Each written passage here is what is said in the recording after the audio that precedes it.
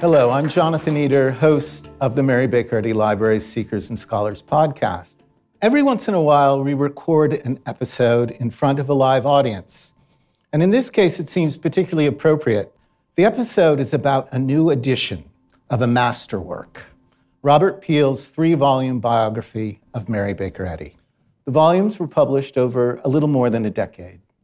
The first volume, The Years of Discovery, came out in 1966, followed by The Years of Trial in 1971, and finally The Years of Authority in 1977. When the first volume of The Years of Discovery came out, it left reviewers wanting more.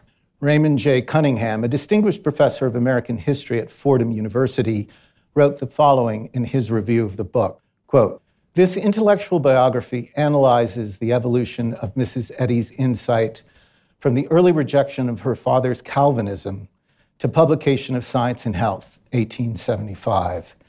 It is a compelling story of a deeply religious nature wrestling with the great issues of life and death, not as abstract theological questions, but as they emerged from the agonizing experiences of a soul that had gone into the depths." The review continued. As Peel gives no indication that he plans a sequel, one can only hope that he will pursue this biography to its conclusion, without consideration of the stormy years during which she created and sustained her church. An adequate evaluation of this unique American woman is impossible. Well, indeed, Peel did go on to cover the huge expanse of Eddy's life. And today we have the opportunity to discuss the decision to issue a new edition of this landmark text, looking at what was involved in its development, what it offers the reader, while also considering the impact of the original work, and in learning a bit more about Peel himself. With us is Dr. Ryan Vigil. He is Manager, General Publications, the Christian Science Publishing Society. Ryan was lead for the project for a new edition of Peel's biography of Mary Baker Eddy. Welcome, Ryan. Happy to be here. So Ryan, just curious, what would be the ratio of the time you spent on the new edition of the first volume, The Years of Discovery, versus the amount of time it would take the general reader to read it? Oh, boy. Including footnotes. Including footnotes. It's about 400 pages. Okay, yeah, I'm not sure I can answer that question, but I imagine an ambitious reader could conceivably read this in days or weeks, possibly months. We were working on this for years. Well, thank you for that extraordinary effort. Also with us is Dorothy Rivera. Dorothy is Manager of Research Services at the Mary Baker Eddy Library, and she was the lead in conducting research from our collections for the new edition. Welcome, Dorothy. Thank you for having me. And we are delighted to welcome Diane Hanover to the podcast. Diane has had a background in publishing, including as an editor at Houghton Mifflin.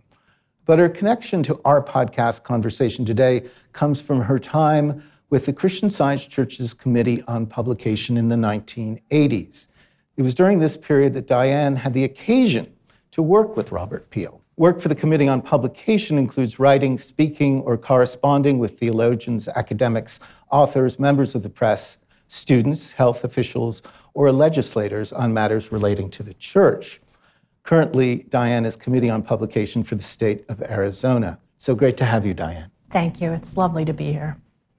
And we are so pleased to have Dr. Gillian Gill with us. In 1998, Gillian's biography of Mary Baker Eddy came out as part of the Radcliffe biography series. Gillian, I remember quite vividly the great excitement that your book generated when it came out and continues to generate. Gillian is the author of a number of other biographies which focus on notable women. Among them, Agatha Christie, Florence Nightingale, Queen Victoria, and Virginia Woolf. Thank you so much, Gillian, for being with us today. It's great to have you. I am delighted to have been invited. So, Ryan, why a new edition? I mean, this is a work that continues to feed ideas, new scholarship, to be cited, something that's recognized. Why a new edition? At the heart of the why do this, is the subject itself. This is a biography of Mary Baker Eddy, a critical figure in American religious history. And it's not just the story of one woman's life, although it is that. But a biography of Mary Baker Eddy is also the story of the discovery of Christian Science, the foundation of the First Church of Christ scientist, and the building of a global religious movement. For me, the simplest and the most direct answer to that question comes down to the word significance. It's significant in terms of its subject matter, it's significant in terms of its scale and scope, and it's proven to be significant in terms of its impact on subsequent scholarship. So it's a profound story, and that significance warrants the kind of treatment that Peele gave it. So the enduring value of Peele's work calls for a second edition. As you mentioned, the first volume, The Years of Discovery, was published in 1966, and that's over 50 years ago. And it's remarkable to consider that in those 50 years, that book has remained continuously in print. So when you're involved in doing the research and in just kind of imagining what that new edition is going to look like, what did you think of in terms of the reader? How does it serve the new reader? How does it serve somebody who maybe is already well acquainted with the 3-volume biography? What more does it deliver? In what ways is it sort of caring for that consciousness and that attention that's coming to the work, either for the first time or maybe after having read it many, many times over? Yeah, well, I love your use of the word caring there, because in the course of working on this project, one of the things that's become apparent time and time again is the level of care that Robert Peele himself brought to this project. There was a clear sense of duty, responsibility, an incredibly high standard in terms of integrity, scholarship. It really inhabits a very elevated place in terms of its accomplishment as a work of historical research and writing. So our starting point was recognizing that foundation of integrity that Peele brought to the work and simply wanting to make that as available as possible to a modern reader. One of the most useful changes in the new edition is actually a very simple change. It's the relocation of Peele's notes from an extensive section of endnotes at the back of the book to footnotes at the bottom of each page. It seems like a simple thing, but having that material so easily accessible makes a profound difference in terms of the experience that a reader's going to have. I would say, because I'm sure that there are a lot of people who fall into this category, I know I'm one of them, it is possible to flip back and forth every time there's a footnote. But you know, what's interesting is that the notes in this work, broadly speaking, fall into two categories. There are some notes that are really just citing a source, and it's often quite mechanical. It's, you know, an author's name, a title, publication details, a page number, that kind of thing. Maybe it's an archival source, and there's very interesting information to be gleaned there. But there's other kinds of notes which are expansive, which are discursive, where Peele takes the opportunity to go a little deeper into his subject matter. And if you're a reader who's been conditioned to flip to the back of the book every time there's a footnote number, and you keep on getting to a sort of single line citation that's just got a bunch of numbers and letters and doesn't mean that much to you, you might stop flipping back and forth at a certain point. And in that process, you would have missed a lot of the value in the book. So just putting that on the page and creating that level of accessibility to the reader is a huge improvement to the reading experience. Going off of that, one of the things that you really see when you do have those footnotes now right in front of you is how what Robert Peele is doing here is in a lot of ways different than previous authors, because they did not go into the archives. They didn't have access to it. They didn't see Mary Baker Eddy's correspondence. With these footnotes, you're creating this sense of reliability, the sense of accountability that the reader can see. And I think that's so important when you're talking about using a reliable historical secondary source. Absolutely. One of the wonderful opportunities that we have because of the existence of the Mary Baker Eddy Library, which isn't a thing that existed in the world at the time that Peele was doing his work, is we can now take these archival items and explain to the reader exactly what they are, when possible, put a date on them, provide an accession number so that if they want, they can reach out to the Mary Baker Eddy Library and put their eyes on that actual piece of archival material. I love the print edition. It's beautiful. It has such lovely photos. The footnotes are so great. But another way that you can look at it actually is by going to JSH Online, and there's a whole section of biographies. If you look at the footnotes in JSH Online and you see those accession numbers, for those of you who don't live in this world, those are essentially unique identification numbers for each of these documents. You can click on those. It will take you to the Mary Baker Eddy papers. And what you can do in that, it's amazing. You can actually see the letters that Mary Baker Eddy wrote. There are transcriptions of the letters, because if you don't spend your life with Mary Baker Eddy's handwriting, it's an acquired taste. Takes some time. They even do annotations to this. And so the depth of knowledge you can acquire from this is great. This sort of allows Peale to kind of serve as your guide through that. I think it's really fun. So Diane, you actually worked with Robert Peale. You knew him. Can you give us any insight into how do the qualities of the book reflect the qualities of the man? That's a really lovely question to ask, particularly in relation to Bob Peale. I do want to say that I know there were others here, too, who also worked with and loved and knew him. So I'm not the world's leading authority on Robert Peale. Well, you are for the moment. but just someone who loved and respected him and learned how to work watching Robert Peale. In relation to the values that he poured into this book, I came to the work of the Committee on Publication in college and met Bob when I was in college. His final book had come out 2 years earlier. And for a couple of years, I was stationed next to his secretary, so his office was there, and I was one over from him. I observed him a lot. He was kind of a rock star to me.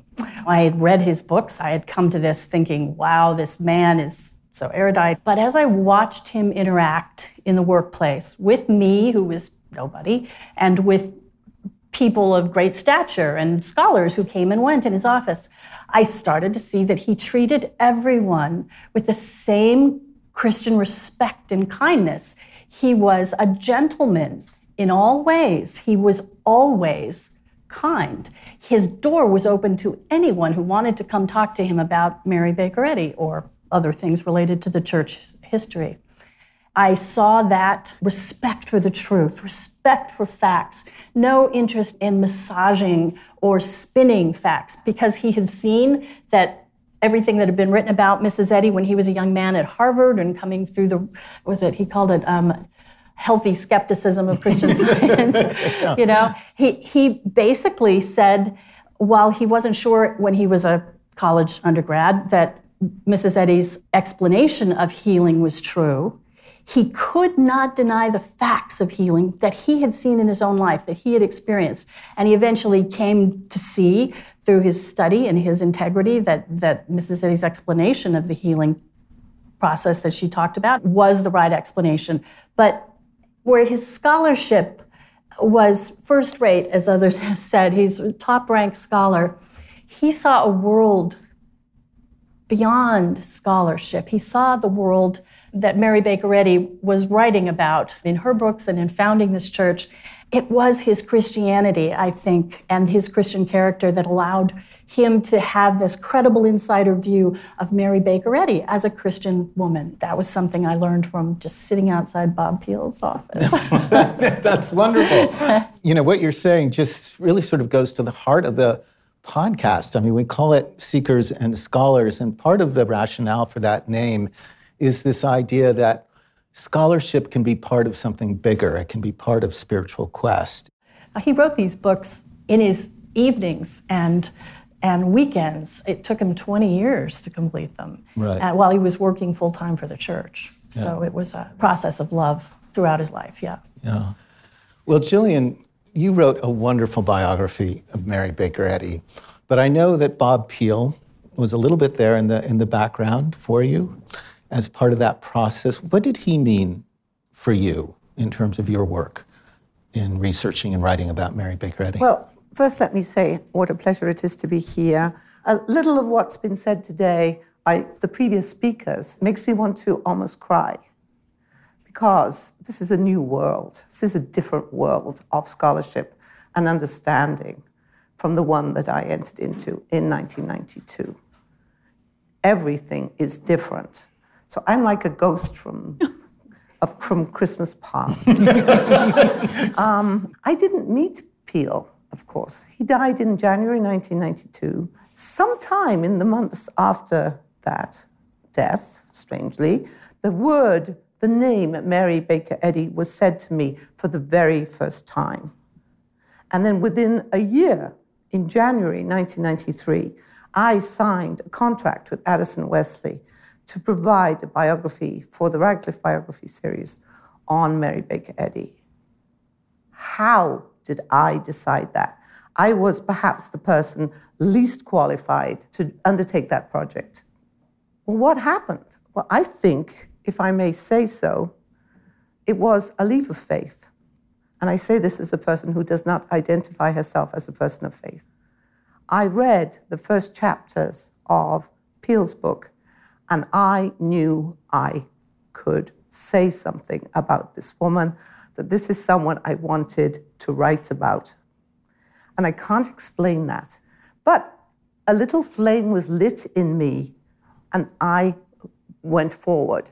My project was to write a short, 300-page, in 2 years, biography where you can see what came out. And I should tell you, it's 2/3 of the manuscript I submitted to the poor people at my poor editor. I mean, what she suffered from me. I put as much as I could in the notes that they took out of the text, but still, you get the problem.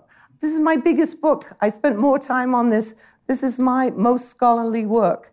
I cannot account for it except from the fact that I got into the orbit of what I call the Peelites, the friends, the colleagues of Robert Peele. And above all, because we speak through our books, I speak directly to Robert Peele through his book, just as I speak directly to Mrs. Eddy when I read her words, right? This is the closest we get. I had Robert Peele and his disciples to guide my hand. I'll name two. Stephen Gottschalk, who had already written an important book on Christian Science when I came to know him, who became a great friend, and Tom Proctor at the Longyear Museum. I felt Peele in his people, and he lived on in them, I feel. And then there was the book itself. When I entered the Longyear Museum, I actually saw for the first time an autograph, a thing that a person had actually written in the 19th century in handwriting with a terrible pen, with little squiggles on the side and that sort of thing. And I realized what I had been missing all my life, as that this was getting in touch with the person. And I got that at the Longyear, and I longed to have it again. And therefore, I applied to have access to the Christian Science archive, absolutely expecting not to get any of it, because I read in all the biographies that you couldn't get in, right? It was a locked box. And I'd been familiar with the locked box syndrome from my work on Agatha Christie, whose papers are all in private access. And only at that point when I was writing, one person had been allowed to read them. So that was fine with me. I was just going to go unpublished sources. I go to the Longyear and I find autographs. I find the family papers.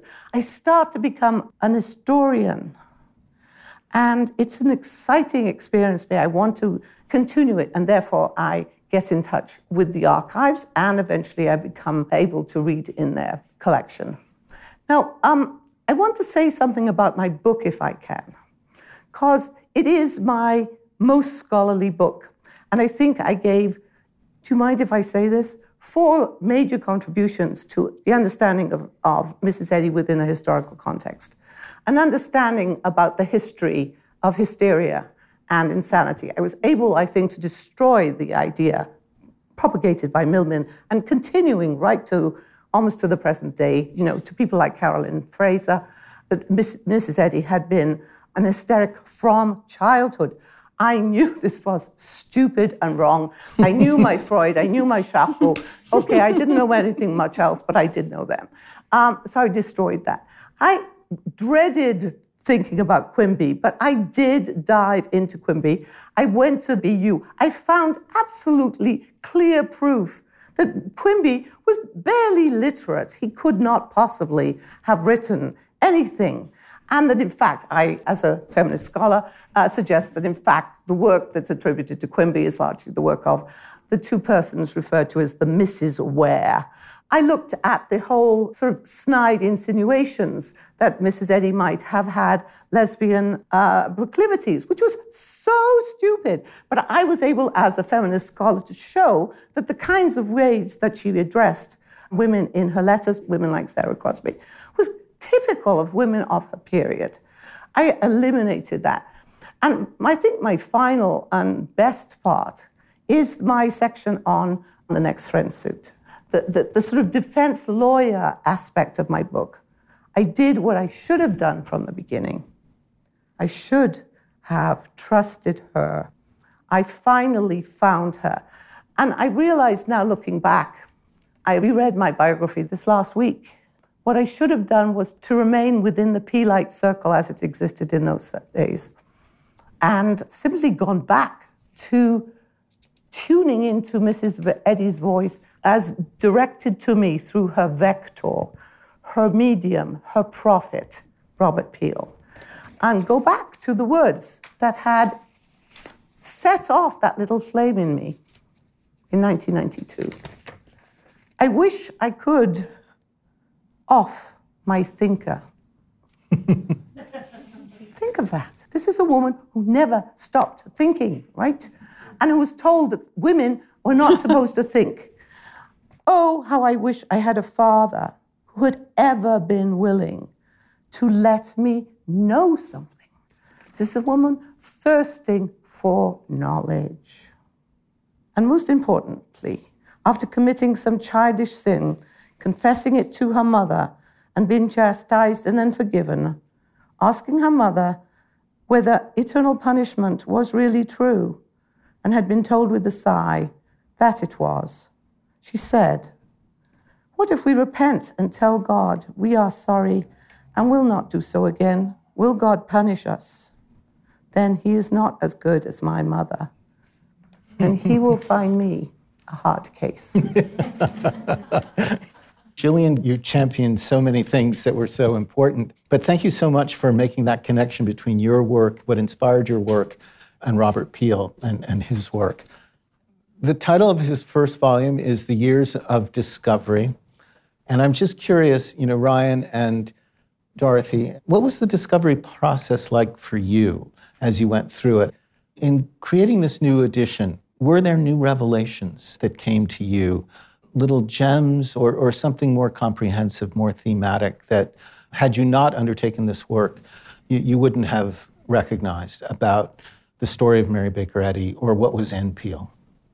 It is a myriad assortment of little gems, so many little gems that it wouldn't be possible to list them all. I could think of a few examples, and it very much came out of this process, working with the library, getting back to the original documents, really following Peel's example, the level of rigor, the standard that he set, and insisting on following each one of these sources as far back as it could possibly go. One of the special values that I've found in Peel is he's working on such a large canvas. He's got space to operate. So his biography is not just a marching through of the events of Mary Baker Eddy's life. He takes the time to set the stage. He establishes the context, the cultural, historical context. He paints the picture so vividly that as a reader, it draws you in, and you understand the events of Mary Baker Eddy's life in greater depth and nuance because of the effort that he goes to. One of the things that he's constantly doing is referencing influential literary figures, things that Mary Baker Eddy would have read. Revelations, small and large, came out. One that immediately comes to mind, and it might seem like a little thing, but in tracking down an original source of a poem that Peel references, one of the things that he had access to was one of her so-called copybooks. Dorothy could speak to this more than I could. Think about them kind of in the way that you'd think about a notebook. And I mean, if there's one thing that girls and young women seem to have done throughout time is sort of keep track of completely random information in their copybooks. And it might be their writing down something that they read that was interesting. It might be the list of 15 people you want at your birthday party in 6 months. Some of the stuff in Eddy's copybooks are really fascinating because she isn't, in a lot of ways, just another young woman or just another little girl. She's a writer. She's someone who thinks about the Bible even from sort of her earliest days. And so there are these kind of little nuggets just sprinkled throughout the collection. So this is just sort of one of so many examples, but there's a point where Peele's talking about the copybook, and this is in a footnote, of course. But he says, a sonnet on the theme, "They that seek me early shall find me," in her notebook expresses this very beautifully. And then he says, if written by Mrs. Glover, as she was then known at the time, herself, it is one of the finest poems she ever wrote, but the authorship is not quite clear. Well, this is really interesting. Writing in 1965 with the tools that were available to any researcher at that time, this was a very reasonable thing for him to say, because it came in a source that had a mixture of things that she wrote herself, things that she copied from published sources, etc. But what we know now is it was in her hand, and she put her initials at the end. Peele had to be very judicious. He couldn't say, we know for sure that Mary Baker Eddy wrote this. And in fact, we can't say that we know for sure that Mary Baker Eddy wrote this. But because basically almost all of published poetry has been digitized at this point and is available to modern researchers, we were able to conduct an exhaustive search of everything that has been published. And we have not found this material anywhere but in Mrs. Eddy's copybook. So there's a little note here. Again, we can't claim something that we don't know for sure, but it just says this: subsequent research shows that the poem is signed and in Glover's hand and appears to be unique. And so there's, in a sense, there's a new poem by Mary Baker Eddy that the research that went into this new edition has been able to uncover. That's a little gem. That's one little gem. But I would only say that, in addition to those smaller and very numerous moments of revelation, what I discovered more than anything else was a very special kinship between Robert Peele and Mary Baker Eddy, in the sense that we're talking about two people who were clearly driven by a deep conviction of purpose and mission. Mm-hmm. Diane, I'm curious, kind of alluded to this, but who were the mentors for Peele himself that sort of established his sense of what it meant to conduct meaningful scholarship with integrity, scholarship that had a real purpose? Do you mean like in his academic career back at Harvard? Yeah. Peele was an undergrad at Harvard in the late 20s and early 30s, and he did graduate work at Harvard too. He was mentored by Perry Miller. Mm-hmm. He was a great historian of New England religious culture and thought. He had interactions with T.S. Eliot. Eliot published a paper he wrote about Virginia Woolf in Eliot's magazine in London, The Criterion. He, as a student, made a doctoral proposal about a dissertation on Mary Baker Eddy, and Harvard thought it was too hot to handle. They wouldn't let him write about Mrs. Eddy, though they said it was a legitimate area of study, but he could do it independently. And so he did later. But he was studying and thinking at a time when lots of very critical material was being circulated about Mrs. Eddy. He knew this needed to be answered because basically there were two kinds of scholarship then. There was, as he put it, the rose-colored glasses, and there was the black, the critics. He was widely recognized to be the first genuine scholarly examination of Mary Baker Eddy's life. And he certainly was the first to have complete access to the archives so that he could weigh the evidence on both sides and see where the facts led him, and with great integrity and with great insight, shine some light on these issues, as you did in sorting through all those things related to Mrs. Eddy in the background. Could I say one thing as a British person? Robert Peele was born in Britain. Yes. Yes, he was. I think we can claim him a little bit because Britain have done more with biography than any other country. I think I can claim that. And Robert Peel is in the great tradition of British biography.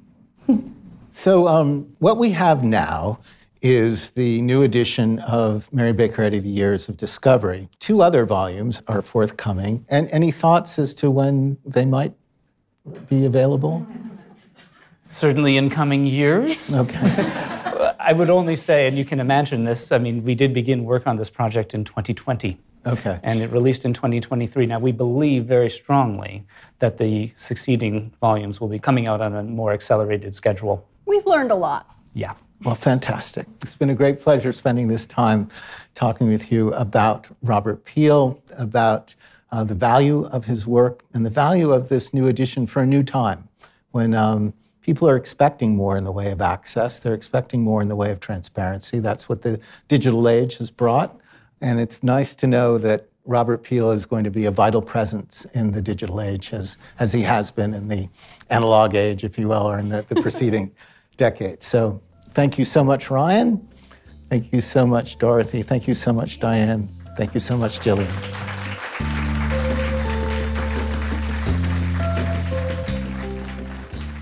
Thank you so much for joining us for this episode on Reissuing a Masterwork, a new edition of Robert Peel's biography, Mary Baker Eddy. This was edited from an event with a live audience. Our panel of 4 discussed what was involved in developing a new edition, as well as the impact of the original work, and giving insight into the man behind it, Robert Peel. We hope you'll join us for our next episode, in which we'll be looking at the marriages of Mary Baker Eddy, what they meant for her in the trajectory of her life, and how they corresponded with emerging trends in American culture at the time around marriage and the respective roles of spouses within the marital contract. I'm Jonathan Eder. Thank you so much for listening to Seekers and Scholars.